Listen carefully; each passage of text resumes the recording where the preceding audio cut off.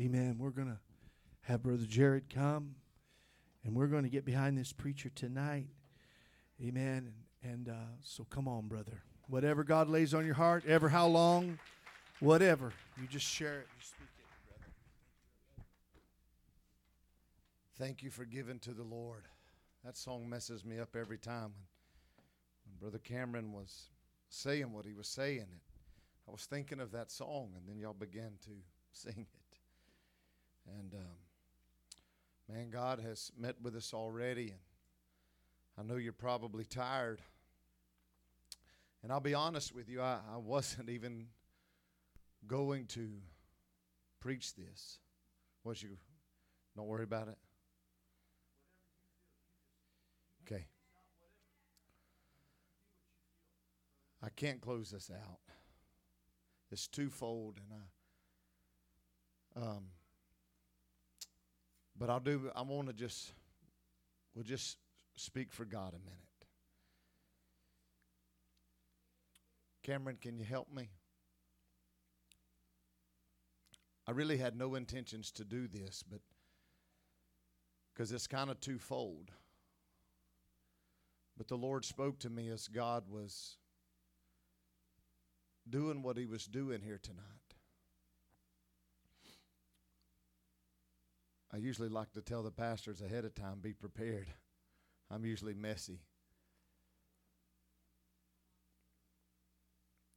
But I'll try not to make a mess tonight.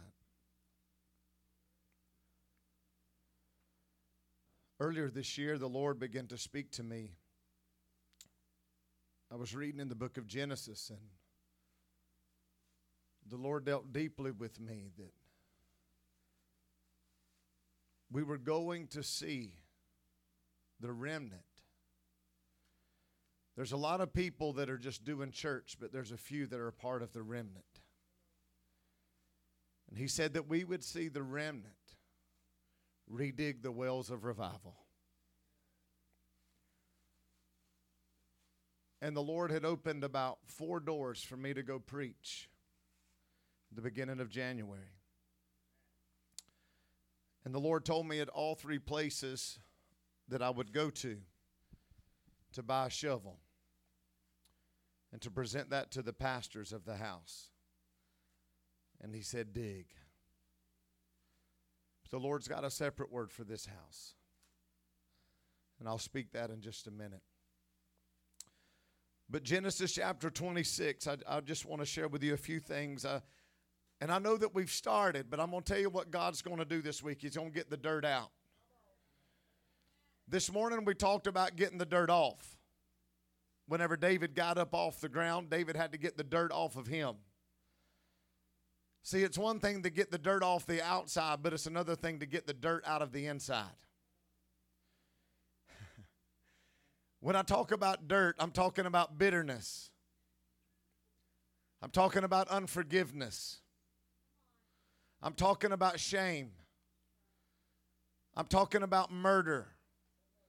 I'm talking about hatred. It's easy a lot of times to get the dirt off the physical man.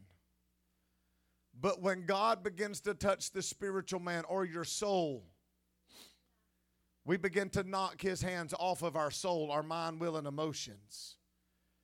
But 3 John verse 2 says that his heart, beloved, my heart be to you, that you be in health and your soul prospers.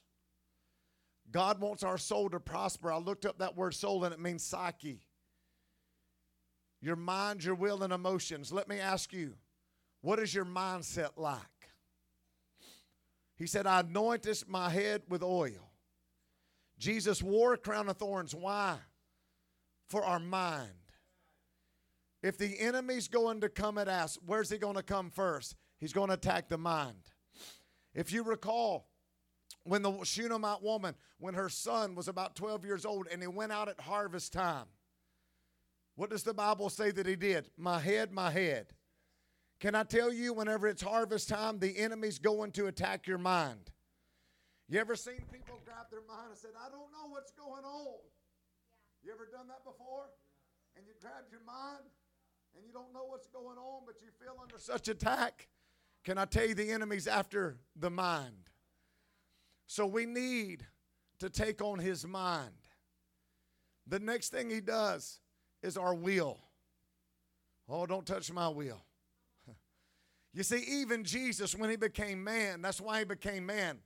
Because he became man, because he became a man with a mind, a man with a will, and a man with emotions. So that he could be tempted and tried in every way as you and I. But yet he was without sin. So that you and I could come boldly to the throne of grace.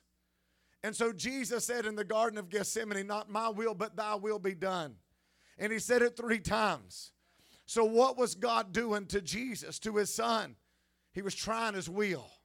And even Jesus said, oh God, Father, if this cup could pass from me, let it pass.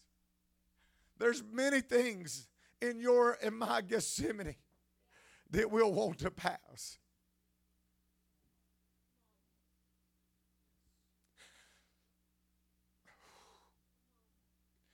I have felt God's hand in the last 6 months of my life begin to touch places in my will that he's never asked for before. Sometimes you get a honeymoon stage when you get born again. And God touches the fleshly things. And a lot of times the fleshly things are pretty easy to give up. And then he goes a little bit farther and he begins to touch something a little bit deeper. But then there's a third touch. And he gets all the way up in to the center of your life. And he said, now I want that. And a lot of times we're like, Jesus, oh God, if this can pass from me, let it pass. But he said it can't, because I want all of you. And God wants all of us in this season. And so I believe this week that the Father's going to put his hands in places that he's never touched before. He's going to begin to require things of your life in this season that he didn't require in the last. But he's going to begin to purge the remnant in this hour like we've never seen him purge us before. We must go through seasons of Gethsemane, because what's on the inside of you's got to get out, and the only way that it can get out is through a crushing. Gethsemane means olive press. You've got to be pressed in order to get what's on the inside of you out. Paul said, I was hard pressed on every side, but I was not destroyed. Can I tell you, when God begins to press you and I, he's not trying to hurt you, abandon you, or abuse you, but he's trying to get what's in you out of you. And sometimes that's very painful.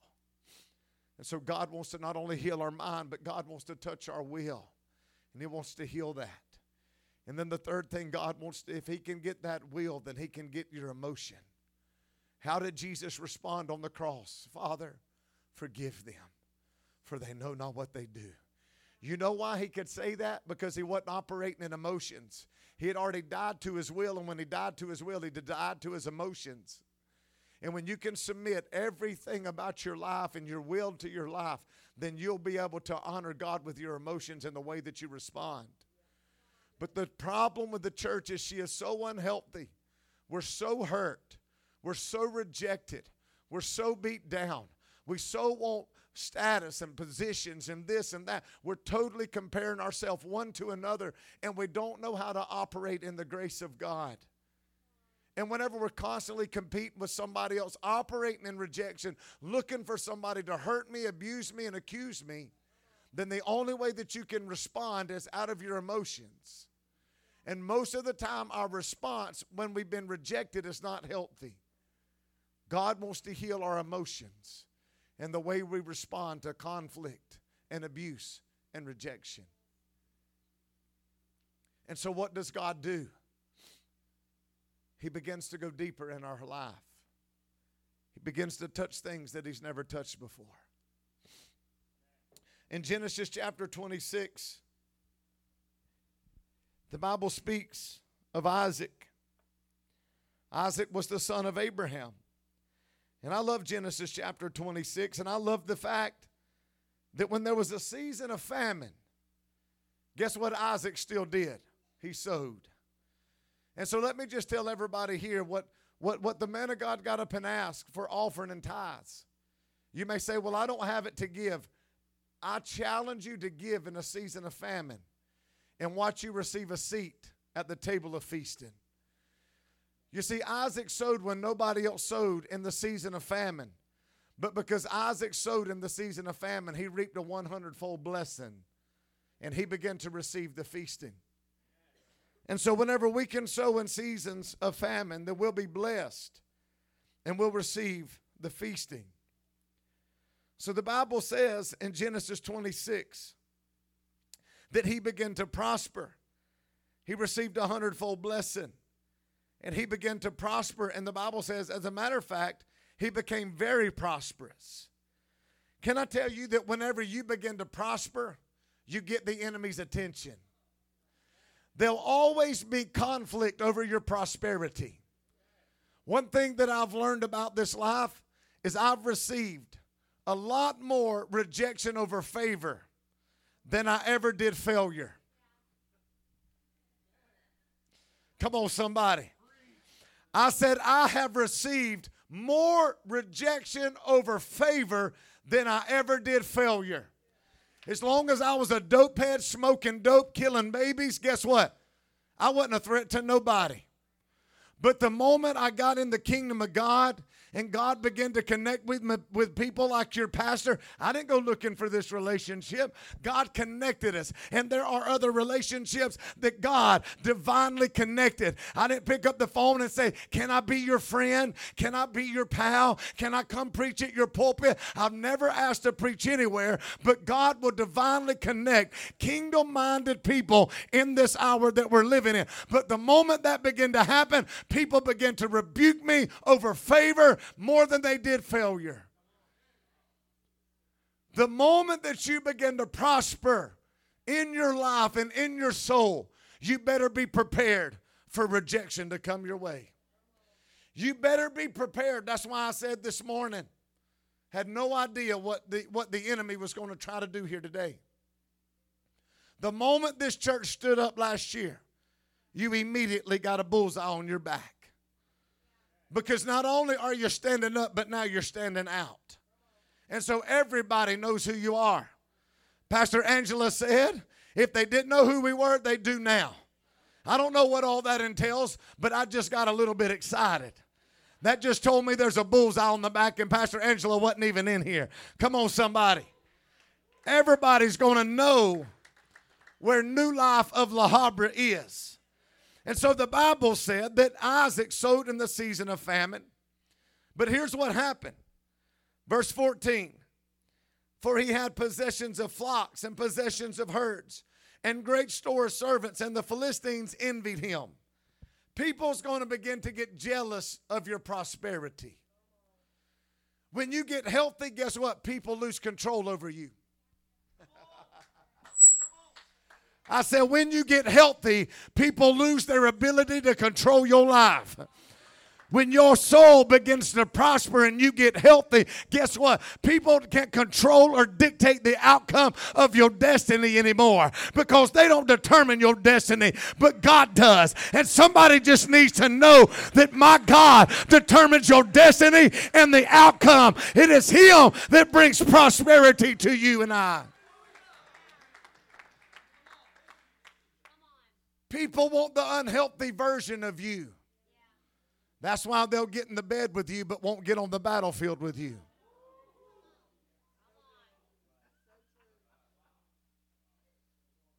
See, they can control the unhealthy you, but they cannot control the healthy you. And so Isaac began to prosper. And because of his prosperity, they began to envy him. They began to push against him. And let me just tell this church, you better be prepared for the same thing. You have faced some things. You have faced some enemies. But prosperity in ways that this house has never seen it is about to come. The Philistines is one of the greatest enemies that God had. And now they're beginning to envy the man of God in great measures. Verse 15 said, for all the wells which his father's servant had digged in the days of Abraham his father, the Philistines had stopped them and filled them with the earth. How many of you know what the earth is? It's the old life. My God. You ever had people come by and just kick dirt on you? Anybody ever kick dirt on you? You ever heard somebody say, I got a lot of dirt on you? You ever heard that before? You know what you need to tell them? Say, well, so does God. But you know what he did in Genesis chapter 3? He picked the dirt up off the ground and he blew breath on the inside of the dirt. And Psalm 103 says that he realizes that you and I are just dirt. So the next time somebody says, I've got dirt on you, say, so does God. But he put breath on the inside of me and I'm no longer dirt. Now I'm bought with the precious blood of Jesus Christ. So you can take your dirt elsewhere because now I'm a son or daughter of the Most High God. Psalm 103 said, I'm reminded that you are only dirt. How about that? Yeah. So tell them, God's got dirt on me too. But he put his breath in my dirt. And I'm no longer dirt. I'm God's son. Now I'm God's son. And so the Philistines put dirt in his well. Don't you just love how the enemy comes by and tries to stop up your flow? The enemy comes by and tries to stop up your flow. Come on now. So the Bible goes on to say, verse 16, and Abimelech said unto Isaac, go from us, for thou art much mightier than we. Now power comes upon you. People don't want nothing to do with you because they surely can't control the power that's flowing through you. And Isaac departed thence and pitched his tent in the valley of Gerar. And he dwelt there. And Isaac digged again the wells of water, which they had digged in the days of Abraham his father. For the Philistines had stopped them after the death of Abraham, and he called their names after the names by which his father had called them. Just because Abraham died, the enemy thought that he could take advantage of his son. My God. I thank God for the people of God that's went on before us that aren't alive today. And I give great honor to them. But let me tell you what, just because they're dead and gone don't mean that we're going to sit back and let the devil come in and put dirt in our wells. Are you hearing me tonight? I said I thank God for the men that's gone on before us, but I thank God there's the men with us right now. And if you think, devil, that you're going to come and just come into our house, come into our lives and just put dirt in our well, devil, you better back up. You got another thing coming, because I believe that I'm in the middle of a bunch of well diggers.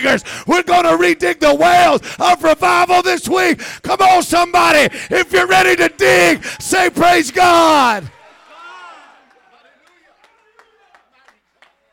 Hallelujah.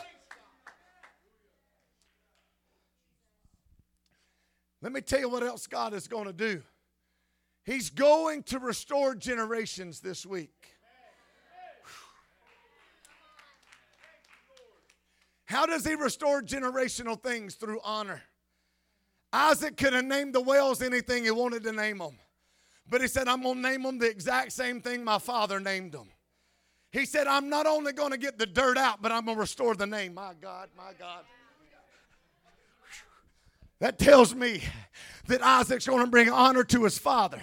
And guess what's going to happen? People are watching the way that he honors his father. And the very one that rejected him is going to come back to him and say, we see that God is with you. Can I come in covenant with you? Can I come in a covenant with you? Can I come in relationship with you? And I just prophesy over this house. There's been people that's left this church wrongly, and they're going to see the favor of God and the prosperity upon your life, man of God. And they're going to come back, and you're going to dig another well, and you're going to walk in covenant with them people.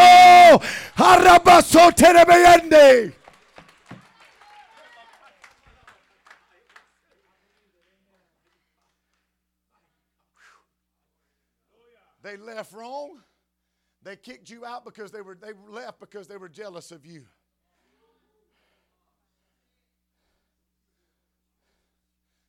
They were jealous of the favor of God on this man's life. They tried to wound him and hurt him and cut him, but it didn't faze you. It didn't faze you.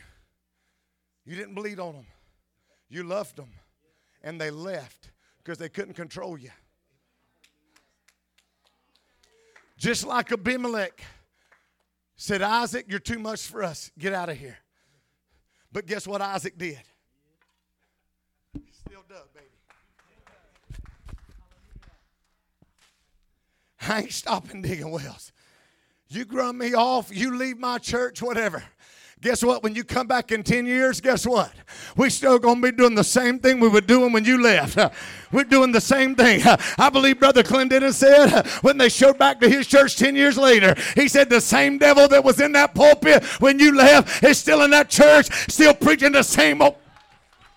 My God, I feel the Holy Ghost. I said to them, I'm not going to stop undigging. I'm not going to stop digging. I'm going to keep getting the dirt out. You leave me if you want to. I'm going to be about the Father's business. And when you come back, guess what? We'll still have a shovel in our hand, digging a well. Come on, somebody.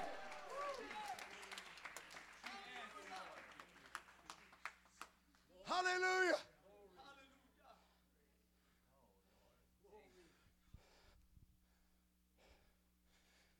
People leave, they think everything's going to fall apart. They won't make it without my money. Mr. Big Bucks.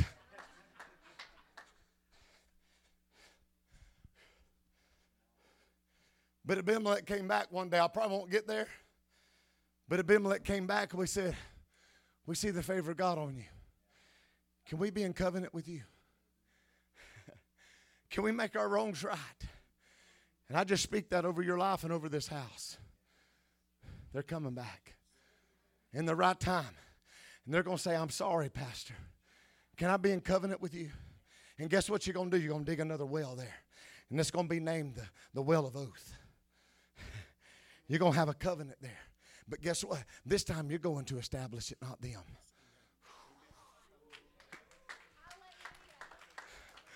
You'll make the decision for their life. They won't try to control you any longer because God will give you the upper hand as the pastor. Whew. You see, church, when prosperity comes to a man or a woman or a church, it really makes the agenda of the enemy mad. Hell begins to come out in every way possible. If you knew the things that I'd faced to try to get here. Days of loneliness, fighting, trying to finish a church at home. So many things going on. 140 women coming to our church this weekend. Camp meeting in a month away. Trying to finish the church so everything can be done. 10,000 reasons not to be here. Oh, but God, there's an assignment that we got to go.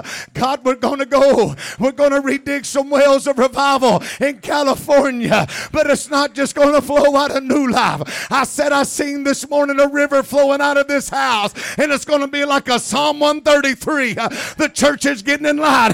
The church is getting in order. And when the oil began to flow from the top of Aaron and everybody that was in proper position and got in the right place, when the oil started at the head, every place that was in position, it went downward. Everybody that was underneath the head was touched by the oil. I prophesy over this house, get in proper position and the oil will be upon your life.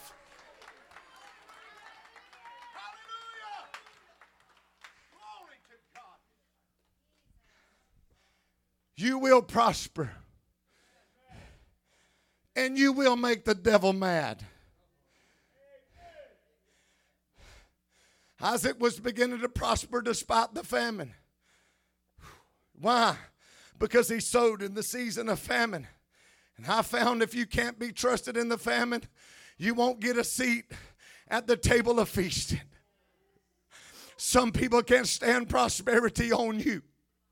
But I speak that if this house will sow at all seasons, especially seasons of famine, you will always eat at the table of feasting. You hear me a minute, church? If your pastor has an off month, if you don't feel like the anointing's there, you better sow like you've never sowed before, because God has to allow a famine to come to some people sometimes so that we don't take it for granted. When I sit at the table of feasting, come on, somebody help me. I said, so don't jump from church to church to church, going where the feast always is. Sow in the season of famine and watch what God does in the feasting.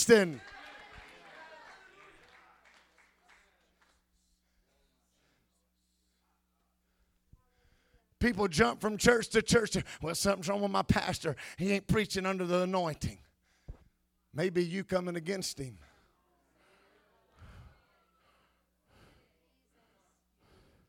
Maybe you quit sowing. Well, I don't know if I can sow right now. Something seems off. That's the problem. You're it, not him. See, if you get in proper position, no matter what, if you'll learn to sow in a season of famine and quit looking out to the new thing down the road, the new thing that's drawing you, well, they got a good worship band. Well, they got a good preacher. Well, they got 5 preachers. Well, they got lights. Well, they got this. Well, they got that. Some of you just need to let all that stuff go, and you need to know that God has you right where you're called to be. Quit jumping from place to place to place, and just sow where God has you right now in your life. I don't care what comes your way. I don't care if there's a famine for a year. Sow in the year and watch what God does in the second.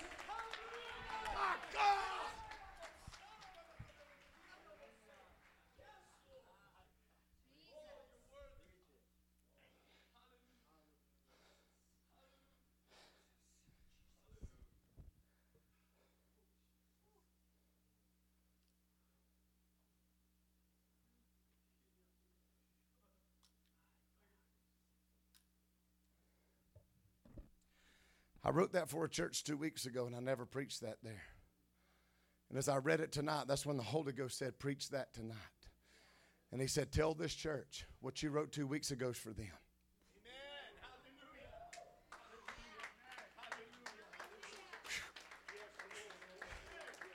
So I'm going to read it again. Some people can't stand prosperity on you. But I speak of this house will sow at all seasons, especially seasons of famine. You will always eat at the table of feasting. You will begin to feel pressure and pushback like you've never experienced it before when prosperity comes to your life. And when I say prosperity, I'm not talking about prosperity preachers on TV. Although I'm not here to knock anybody, I'm just telling you that's not. I'm talking about prospering in every way of your life. I'm talking about getting your mind right. I'm talking about getting your heart right. I'm talking about getting your soul right. I'm talking about getting your feet right. I'm talking about not just what you say, but the way that you walk. I'm talking about get healthy where you're not comparing yourself to everybody else. You know what I come to find out? If you'll get a shovel in your hand and quit looking for a mic in your hand, you'll get a lot more done. See, a lot of people want the mic, but very few people want a shovel. One thing I learned about the shovel ministry is there's no competition there. There's no comparison there. Everybody's digging, brother. Everybody's dirty, brother. We're not competing over anointing. We're just trying to dig a well. We're just trying to dig a ditch. My God, I feel the Holy...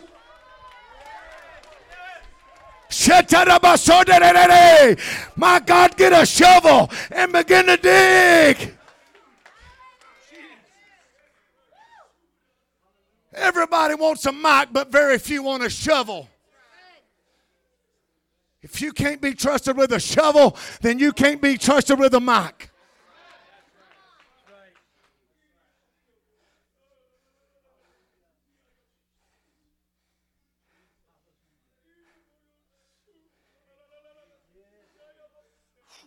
Speak, God.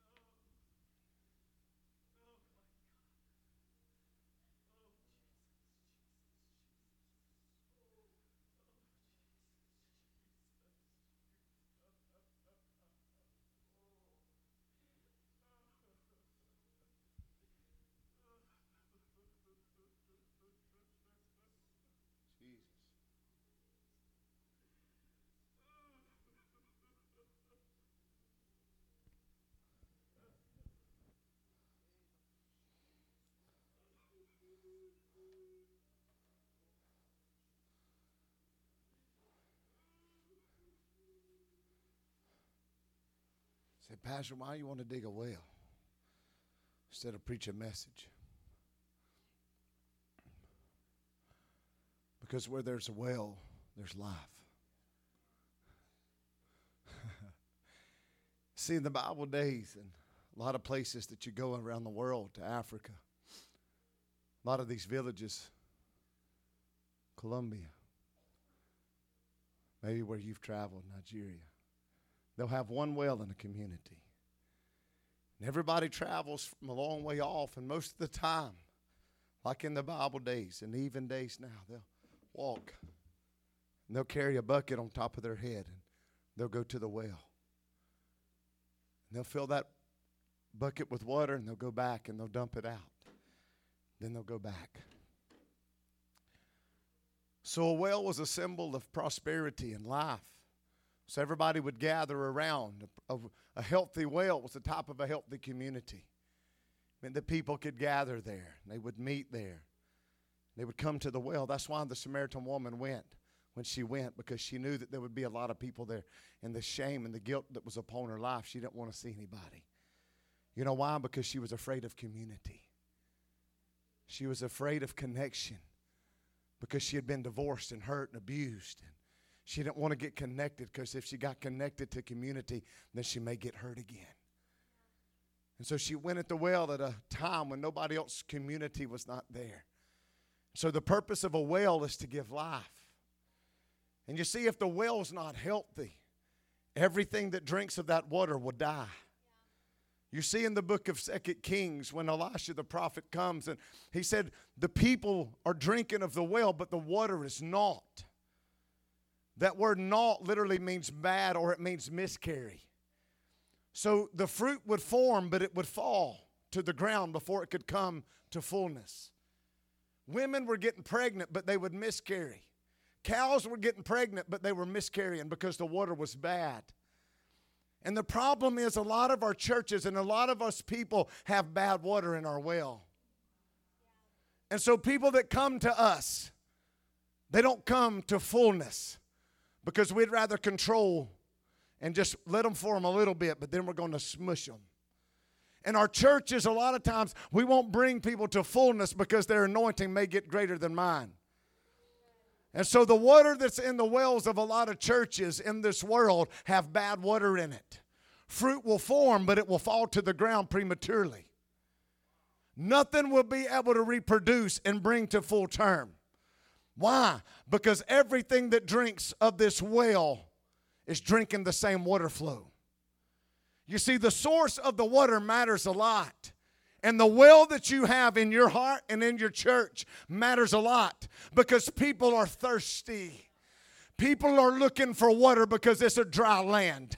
There's very few churches that have what New Life has in La Habra, California. So people are longing for what you've got. So when people come looking for a drink of water, what do you have to give to them? Is your water naught that's in you? Is it bitter water? Because the children of Israel, after coming through the Red Sea, came to Marah and there was no water. But then they came to Marah and they drank the water was bitter. Is your water bitter? Is your water bad? Does your water allow people to come to full term, or do they miscarry and abort?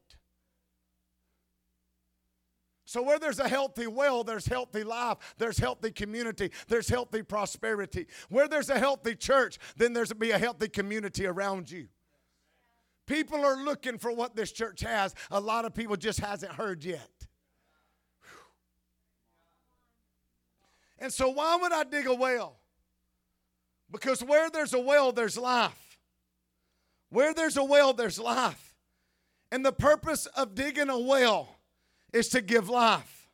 But not just temporal life, but life that's eternal. Life that's eternal. And so the purpose of this well, why would Isaac keep digging and keep digging and keep digging? Because he knew that I've got to unclog these wells, because we got to get water again. But then there's a plan of the enemy. So then the Philistines come. John chapter 4 verse 14 says this. before I move to the agenda of the enemy. John 4, verse 14. How many of you know there's a well in you according to Jesus? John 4:14 says, but whosoever drinketh of the water that I shall give him shall never thirst. But the water that I shall give him shall be in him a well of water springing up into everlasting life. So the enemy has an agenda to where there's life. If I begin to dig a well, which represents life, then that tells me that the enemy has an agenda to stop up my well. My God. So if you and I are wells of water, y'all watch this now, okay? You see this? What is this? It's water, isn't it? Clear water, right? Healthy water, right? You see the water? You see the water? It's clean. It's healthy. But you know what the enemy does? You know how to stop that one?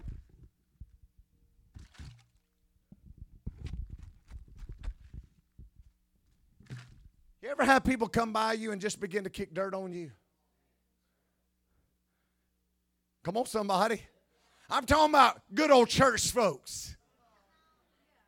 Can you give me a church smile now? I ain't talking about worldly folks. I'm talking about good old church people that the person sitting next to you comes by and kicks dirt in you. Oh, y'all don't got religious spirits out here, do you? I'm sorry, I got the wrong church. I'll wait till we get back to Bonifay and deal with that spirit. I can't believe you would be down there acting like that. I don't know what you're doing.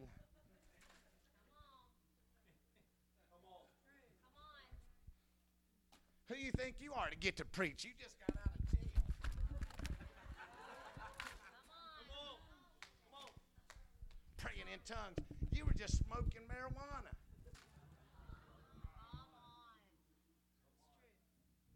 They're clogging up your well, and guess what? You're giving them access to do it. I don't care who puts dirt in your well. It's your responsibility to get the dirt out of your well.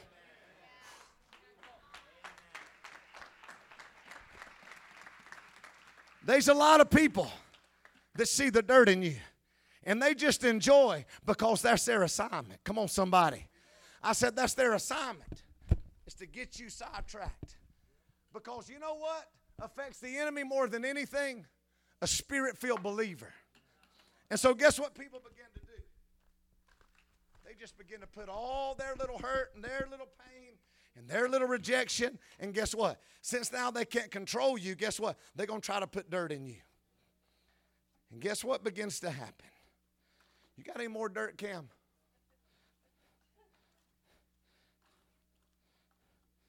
Guess what? You ever known people that just stir the pot? Huh? Oh, yeah. Because if I stir the pot, guess what? People just begin to stir the pot. And here's what begins to happen. Remember that clear water a while ago? Remember? Anybody remember the clear water? Now look.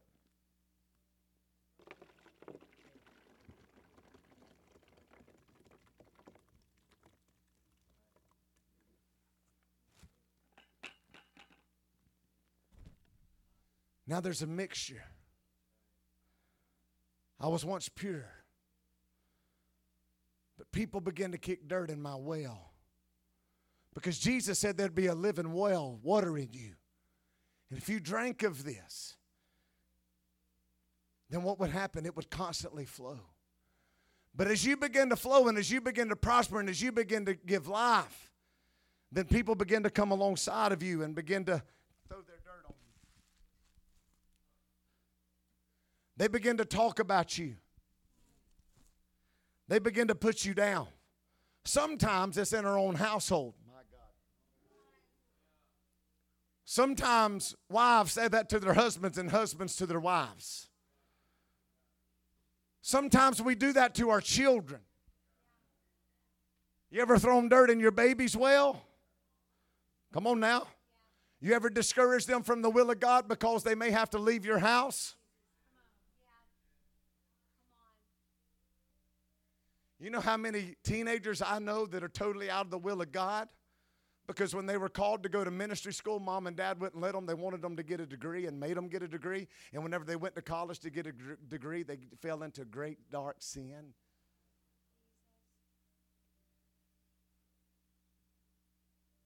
You know what was happening? Putting dirt in their water. Putting dirt in their well. The enemy has a plan to bring your dirt up, put dirt in you. The enemy's always plotting against you.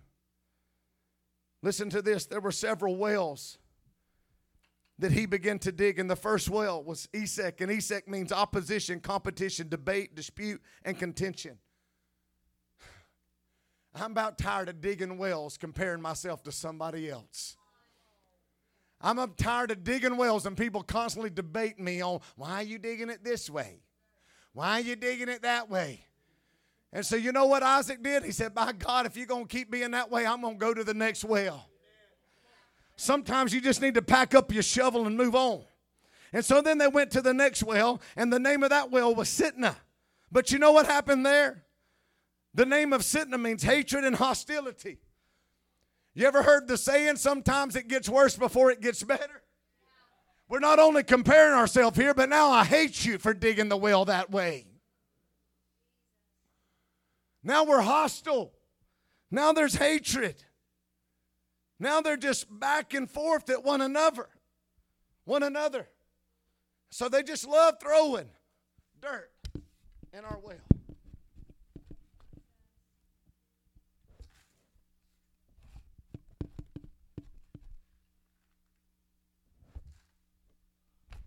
Still with me? I don't know if y'all have ever experienced this before. You probably hadn't. But guess what's about to happen? It won't be long. The church and the people in the church has had so much dirt thrown in their well that guess what? Won't even be there no more. Water. The dirt took over the water.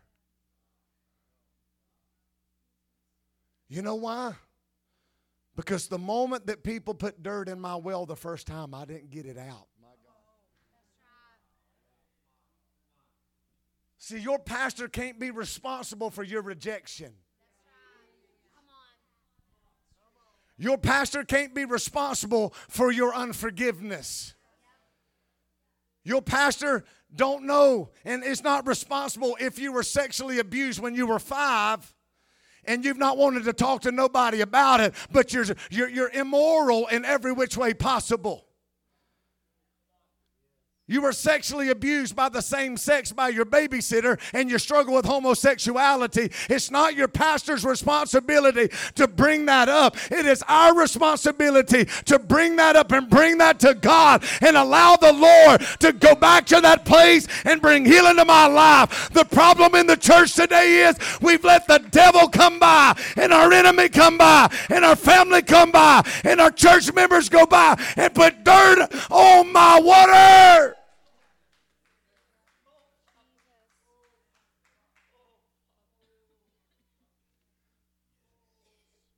And when they don't take responsibility, Pastor, it's always somebody else's fault. Well, them Philistines put dirt in my well. I can't believe they would do that since my daddy died. Well, my daddy's dead, so I can't do nothing about it. By God, yeah, you can. I bought some shovels for this house. My God, I bought some big shovels. We bought some little shovels, and we got some midway shovels. We got a shovel for everybody. I said we got a shovel for everybody. And tonight, it's time somebody start digging the dirt out of your well.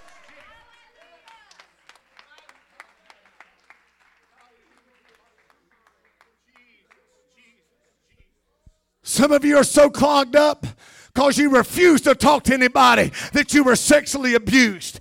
You refuse to talk to anybody, but you want to stay in the same vicious cycle of the same immorality, of the same porn addiction, of the same homosexuality. God wants to break the chain tonight. By God, if you believe it, praise Him.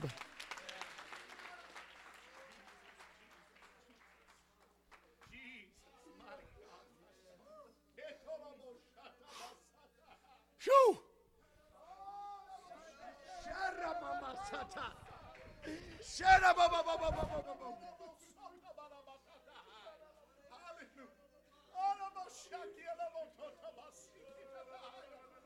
Hey.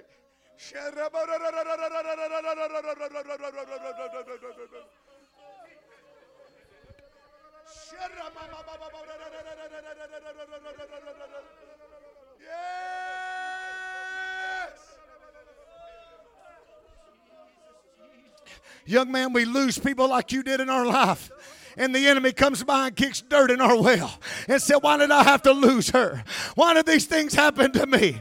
Why did this have to happen? And the enemy comes by and puts dirt in our well and said, who do you think you are? We begin to question God. Come on, I know there's no God questioners in this house. Well, why did that happen to me?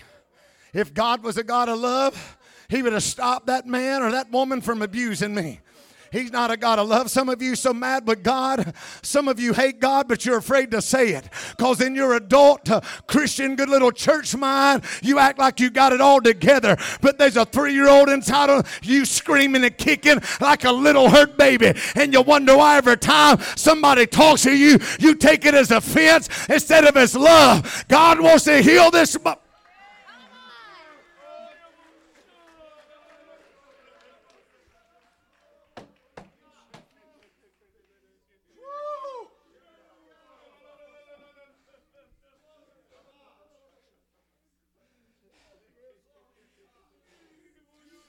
They kept digging, Pastor. They kept digging. And finally they came to Rehoboth. You know what Rehoboth means? There's no more striving here. There's no more enemy here. There's no more fight here. My God. I just wonder, will this hold me? Is there anybody here that's tired of the fight? Are you tired of the struggle? Because some of you's got the same spirit Saul had. As long as you're in church and as preaching's happening and as worship's happening, then you're not tormented by the devil. But the moment you get home, you want to curl up in your bed. You want to ball up in fear. And you want to think about what's been done to you or what you've done. But God wants to break the spirit of Saul off somebody. Somebody's got to get out of the bed.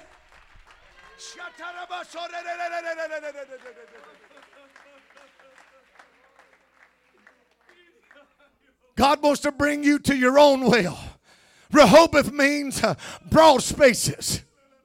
It means open spaces. God's about to expand the territory for New Life La Habra. You better get ready. The striving's about to be over. You're about to dig a well that you've never dug before. God said, I'm opening the spaces. I'm expanding the territory.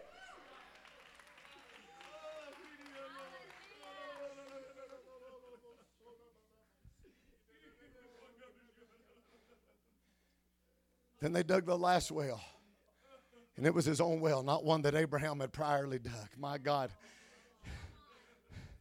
Pastor Jonathan, you and Pastor Angela, you're about to dig a well, and other people's going to want to dig your well. My God. You're going to quit talking about what you've seen before you. You're going to quit digging the spiritual fathers before you. Whew. God said you're about to dig your own well.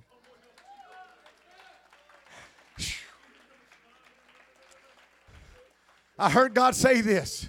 Come up here, Pastor Angela.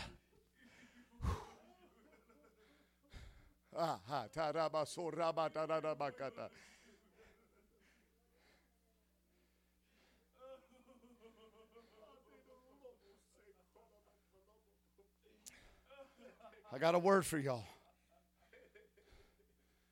You're going to dig this well. It's an apostolic well. You're fixing to teach and train. You're going to raise up and you're going to send out. And it'll be a well that people will long to come sit at your feet and learn of you.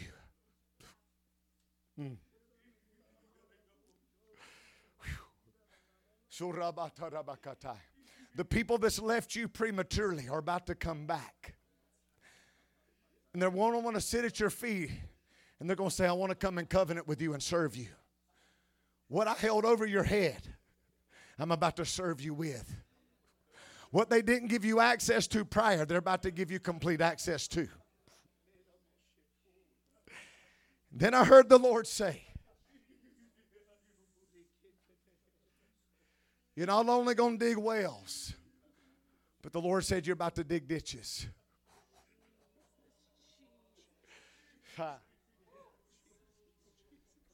God's about to take you to the valley.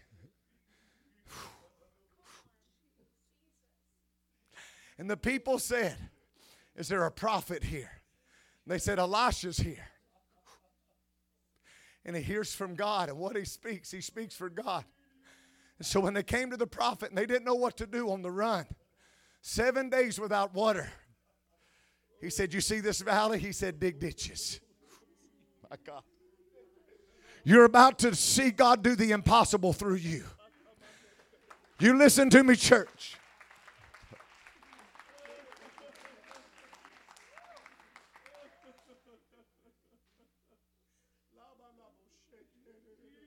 Seven days without water, sometimes it gets lonely.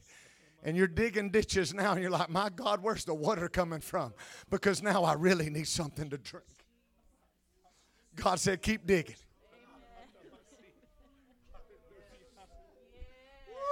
He said, keep digging. He said, because you're not going to see wind. You're not going to see rain. And I heard God say to me before I left, don't follow the forecast, follow the Father. My God. Because if you look at the forecast, you're not going to see rain. But Jesus said, I only speak and I only do what my Father does. And God said, don't follow the forecast. Follow the Father and keep digging ditches. Because God said, by the way of Edom, I'm about to send water from a way you can't even imagine.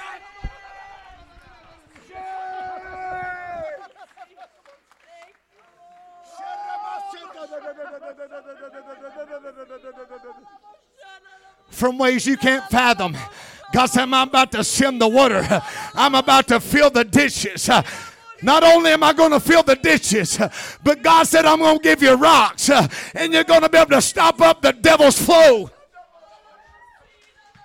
He said, I'll give you stones. He said, and you'll put them in the well. You're going to stop the flow of hell in this whole region.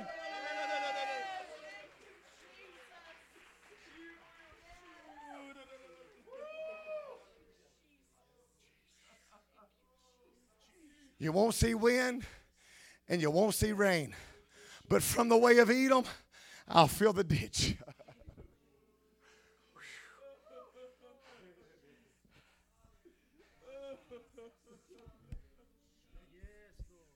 Where's Kyle? Come here. The Lord said, buy y'all the small shovel. He said, buy your two sons the bigger shovels.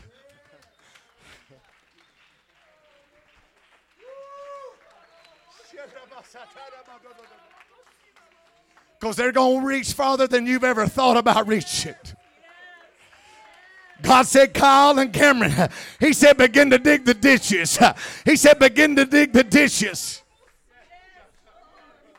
They'll plant churches. They won't be here forever.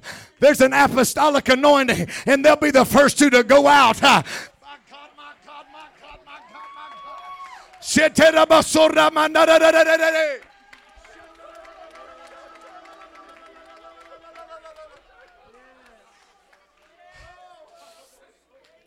Don't doubt the call that's in you. And when God says go, Kyle, when God says go, Cameron, you got to go. Dig a ditch, man of God. Dig a ditch, man of God.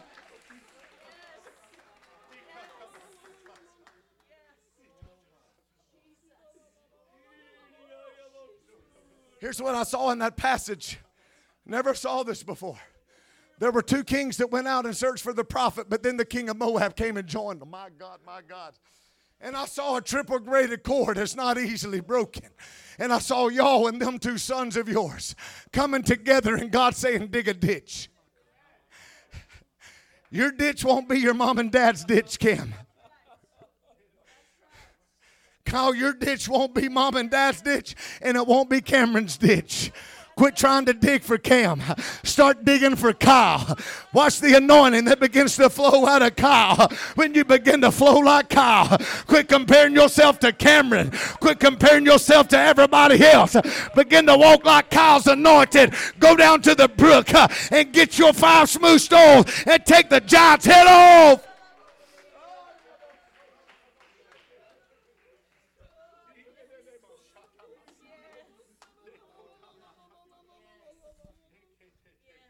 New Life. You going to dig with these men of God and women of God? You going to dig with your pastors? Or are you going to sit still? There's some dirt in this house. It's time you start getting it out. Because let me tell you, it's not their responsibility to get the dirt out of you, and it's not your responsibility to get the dirt out of them. It's their responsibility to talk to you about the dirt that's in you. But then God's going to put a shovel in your hand tonight, and you got to dig down in the nasty, dirty dirt of bitterness, of murder, of unforgiveness, of rage, of anger, of resentment, of being molested, of being sexually abused, of being raped. I don't care. Your homosexuality, your pornography addiction, your sexual perversion. I'm talking about the vilest of the most vile. It's time to get it out tonight.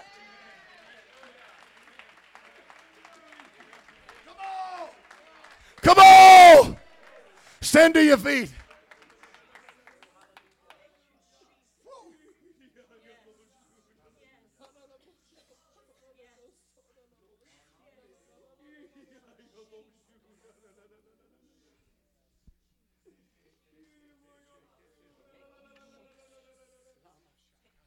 Guess what? Ain't no water in that bucket no more. Let me tell somebody this. It's a whole lot more costly to carry dirt than it is water.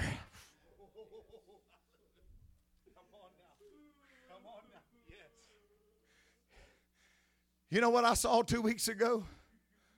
I saw a man set down the bucket of water because of his pride was going to show how good he could carry the dirt.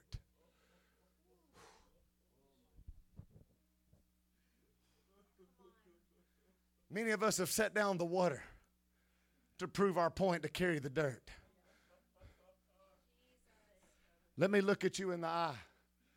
Some of you have done very well carrying your dirt around. It don't faze me. Bull. It's destroying your life. You need to quit being arrogant. You need to lay down your stinking pride and realize and recognize you're a hurt little boy inside of a 55-year-old man's body. You're a hurt little girl wrapped up in all your little Facebook posts. Acts like you got it all together and you're beautiful. But on the inside when you lay down at night and your pillow's covered with nothing but tears because you can't stand who you are. You can't stand what you look like. You can't stand what's going on the inside of you. It's time that the house of God get real with God one last time and allow God to begin to get the dirt out of your life so that His living water can begin to flow out of our life. And we got to get the dirt out, church. You got to quit putting on a facade of you. Get off the mask and get real with God and quit acting like you got it all together whenever you're just playing a lot of games with God. He knows where you are.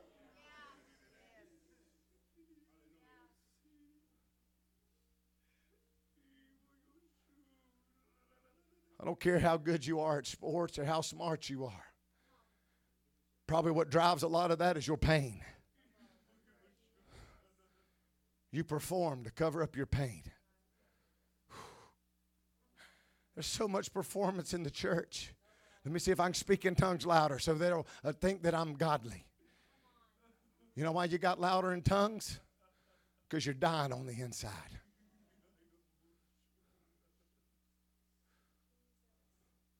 Don't use Jesus as your cover-up. It's time to get off the fig leaves and get covered with the sacrifice. Fig leaves will always dry up and roll up, and you'll be exposed for who you really are. But the blood will keep you covered from here on out. Fig leaves is the top of the law. Some of you do good for moments. Oh, look how good I am. I quit smoking, I quit drinking, I quit pouring just to go right back to it. Because you're trying to live a lawful life, and the fig leaf will always wither up on you just like the law will. But when you get covered in that skin, I promise you grace will keep you covered from here on out. I want to know who's tired of playing games. I'm going to ask a serious question right now. There's some of you that's bound by some of the things I said. You've been molested, you've been raped, you've been abused, you're struggling with homosexuality. There's things that's happened to some of you under the sound of my voice. You said you would take to your grave. You'd never tell anybody. If that's you, I want you to step out right now. There's things in your life, come on, that you said you'd take to your grave. Come on. All that takes is one to start. I promise you there's a house full. There's a house full. Come on.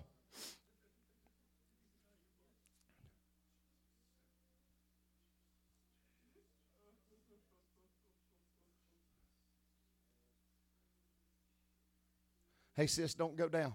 Don't go down. Stand up. Because here's what happens. That you're carrying drives you down to the ground. It's pity. God's going to break the pity off you tonight. You're not going to carry pity around. People's not going to be drawn to your pity party no more. You're not going to go bow down on that side. You're going to be a worshiper of God when you leave here tonight. God's going to break the yoke off you.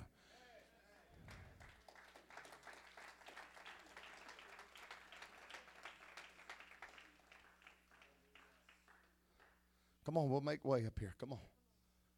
Come on up here. Is there more? Come on up here, Priscilla. I want everybody to be up here close where I can see you.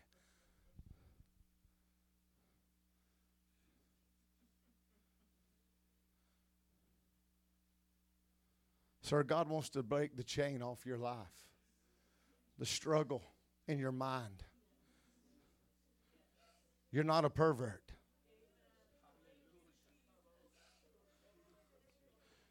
You'll be married and reproduce life. I break the curse of immorality and homosexuality off you now. In Jesus' name. Case!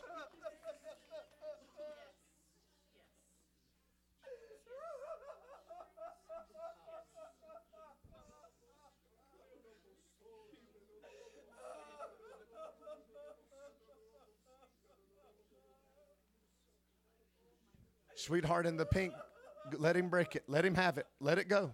Come on. Come on. Let him have it. Let him have it. You see where you were abused. You're trembling. You're fearful. You were told if you say anything, you would die. And those that you were closest to, they would die. My God. See, that's why your hands are over your mouth. Because somebody put their hand over your mouth and said, don't say a word. I loose the hand off your mouth and I say, speak. Now. Now. Tight. Let it go. My God. Let it go. Let it break. Let it break. Let it break. Let it break. Let it break. You got to forgive. You got to forgive. My God. My God. Let it break. Let it break. Years. Come on. Now. That's it. Let it break. That's it. Let it break. Let it break. Let that stronghold break, sis. That's it. Let it go. You're safe. You're safe. You're safe.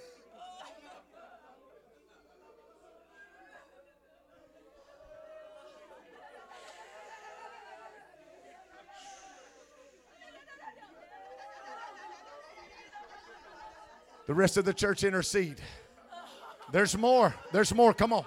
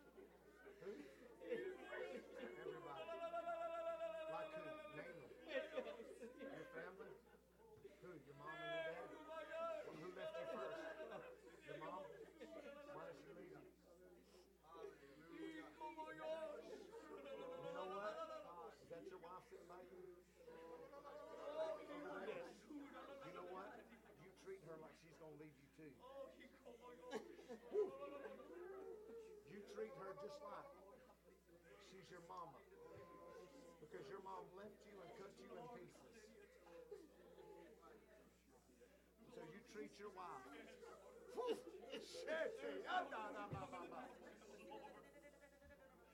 Oh Lord, we take out. Lord, Father God, all of that, Lord.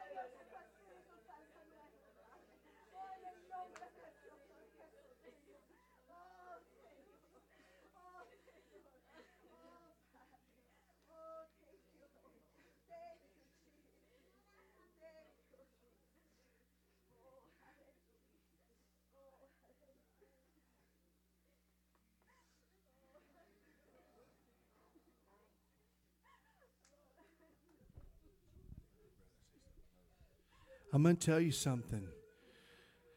This is a week of breakthrough and inner healing and inner restoration. Deep, deep, deep work God is doing. And you know what? Some of you may not understand it, but I'm going to tell you right now. I know down deep in my spirit, God is doing a work here. Okay? And so I know that. I've been in Pentecost 32 years, almost 33. Okay? And I've seen God do things, but I've never seen anything like I've seen here or last year up in that mountain. What God did, and I never experienced anything like it in my life. And church, I'm telling you, it's God. It's God. Why are you saying that, Pastor? Because I know there's one or two that's just, they're sitting back and they're going, this is just, I don't know. I'm going to tell you right now. We know, because the Bible says, try every spirit. We have the Holy Ghost in us that gives us that witness in our spirit of what is God. And I'm going to tell you something. Deliverance is of God. And there's things that we hold on to and we sit in church like he preached time and time, year after year, all these long period of time. And then, the Spirit of God begins to move in our life and move in our midst. And God begins to stir things up. And I can tell you, he's doing a cleansing. Amen. He's doing a purging. He's doing removing these things that have so easily beset us. These weights and these sins and these things. And I'm telling you, you better get in. Amen. This river while it's flowing. Praise God. He will heal your life. He will heal you down deep in your soul and bring that prosperity. Amen. I was reading this week in the book of Nehemiah, whenever he talked about prosperity in that first chapter, and he talked about how that it was the Lord that prospered them.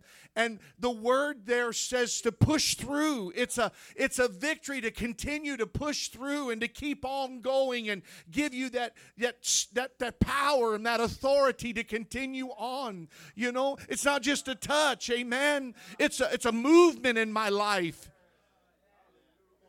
It's the power to do what I've never been able to do before. But God has given me the grace and the power to do what I've never been able to do. But he's doing it through my obedience as I come down here and I begin to pray and begin to surrender my everythings. Amen? Everythings.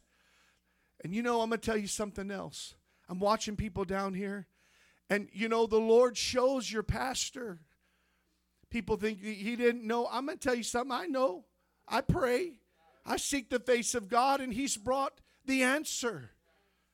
Had to bring another voice from clear across the country to preach to you, to minister to you, to come with a different anointing. Same God, but different anointing upon a life. But he's using him. He's using Brother Jared. He's going to use Sister Stacy. And this is going to be a week of a breakthrough in our lives. And I thank God for that, brother. I thank God. Amen.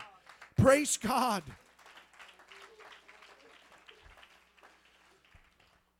You cannot lead anybody or help anybody until you get your breakthrough yourself. Amen.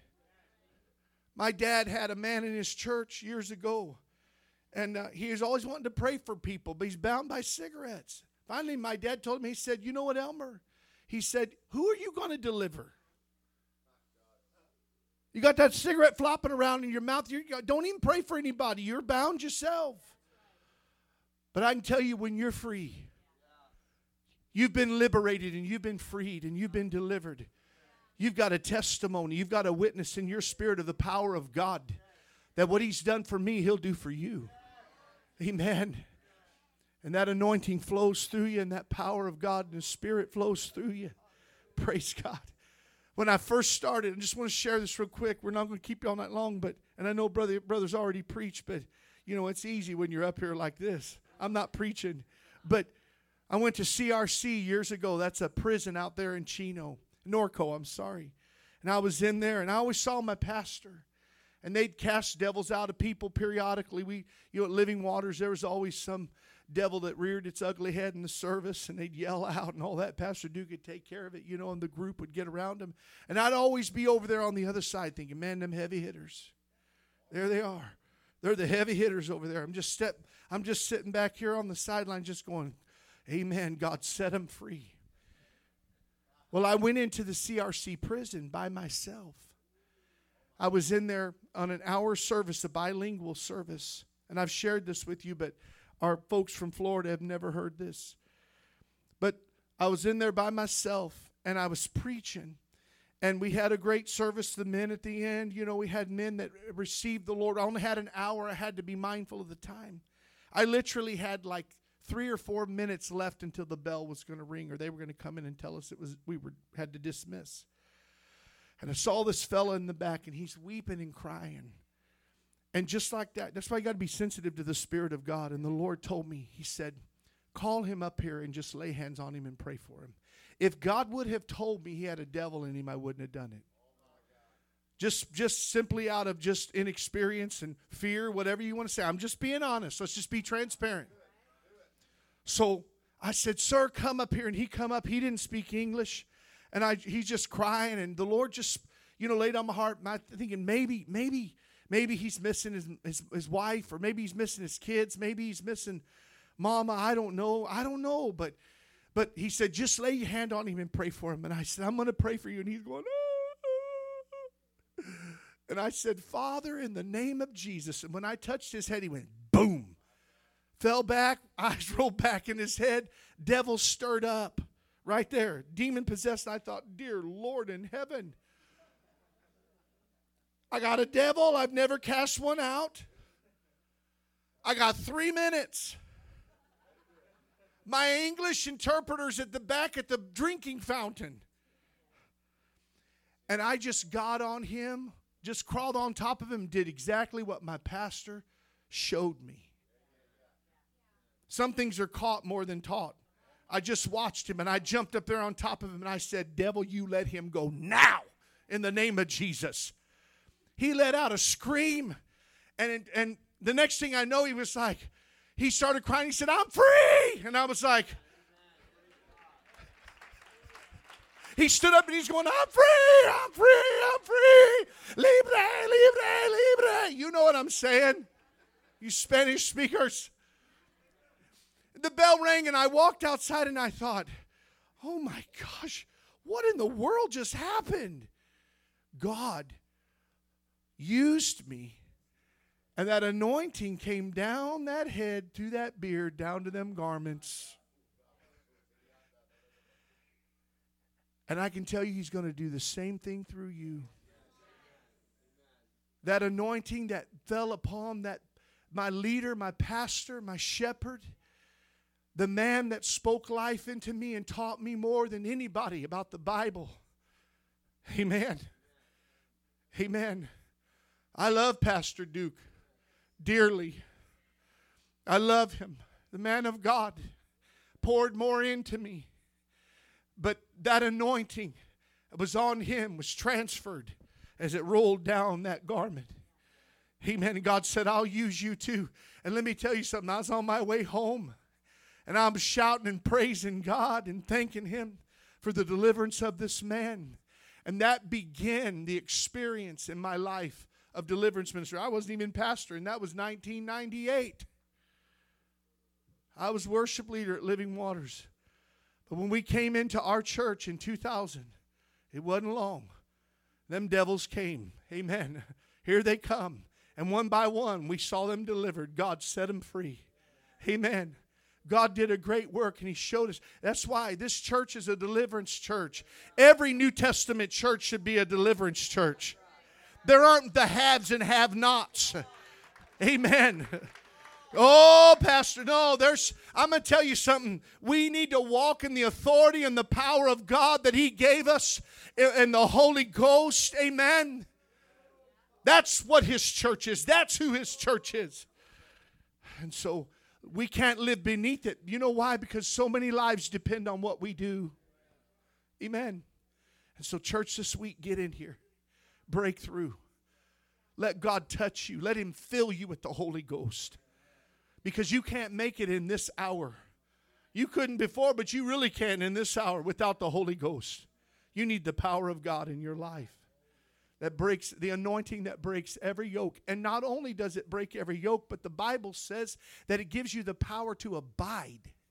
The anointing gives you the power to abide, to stay in that position that you're supposed to be in God.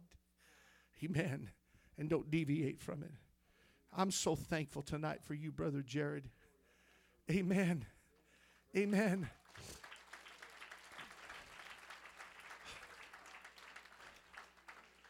You know, the first couple of times I saw him, I thought, this guy's a nut, man. Whoa. You know, I'm kind of, I mean, I thought he is all over the place. But I'm so glad God crossed our paths.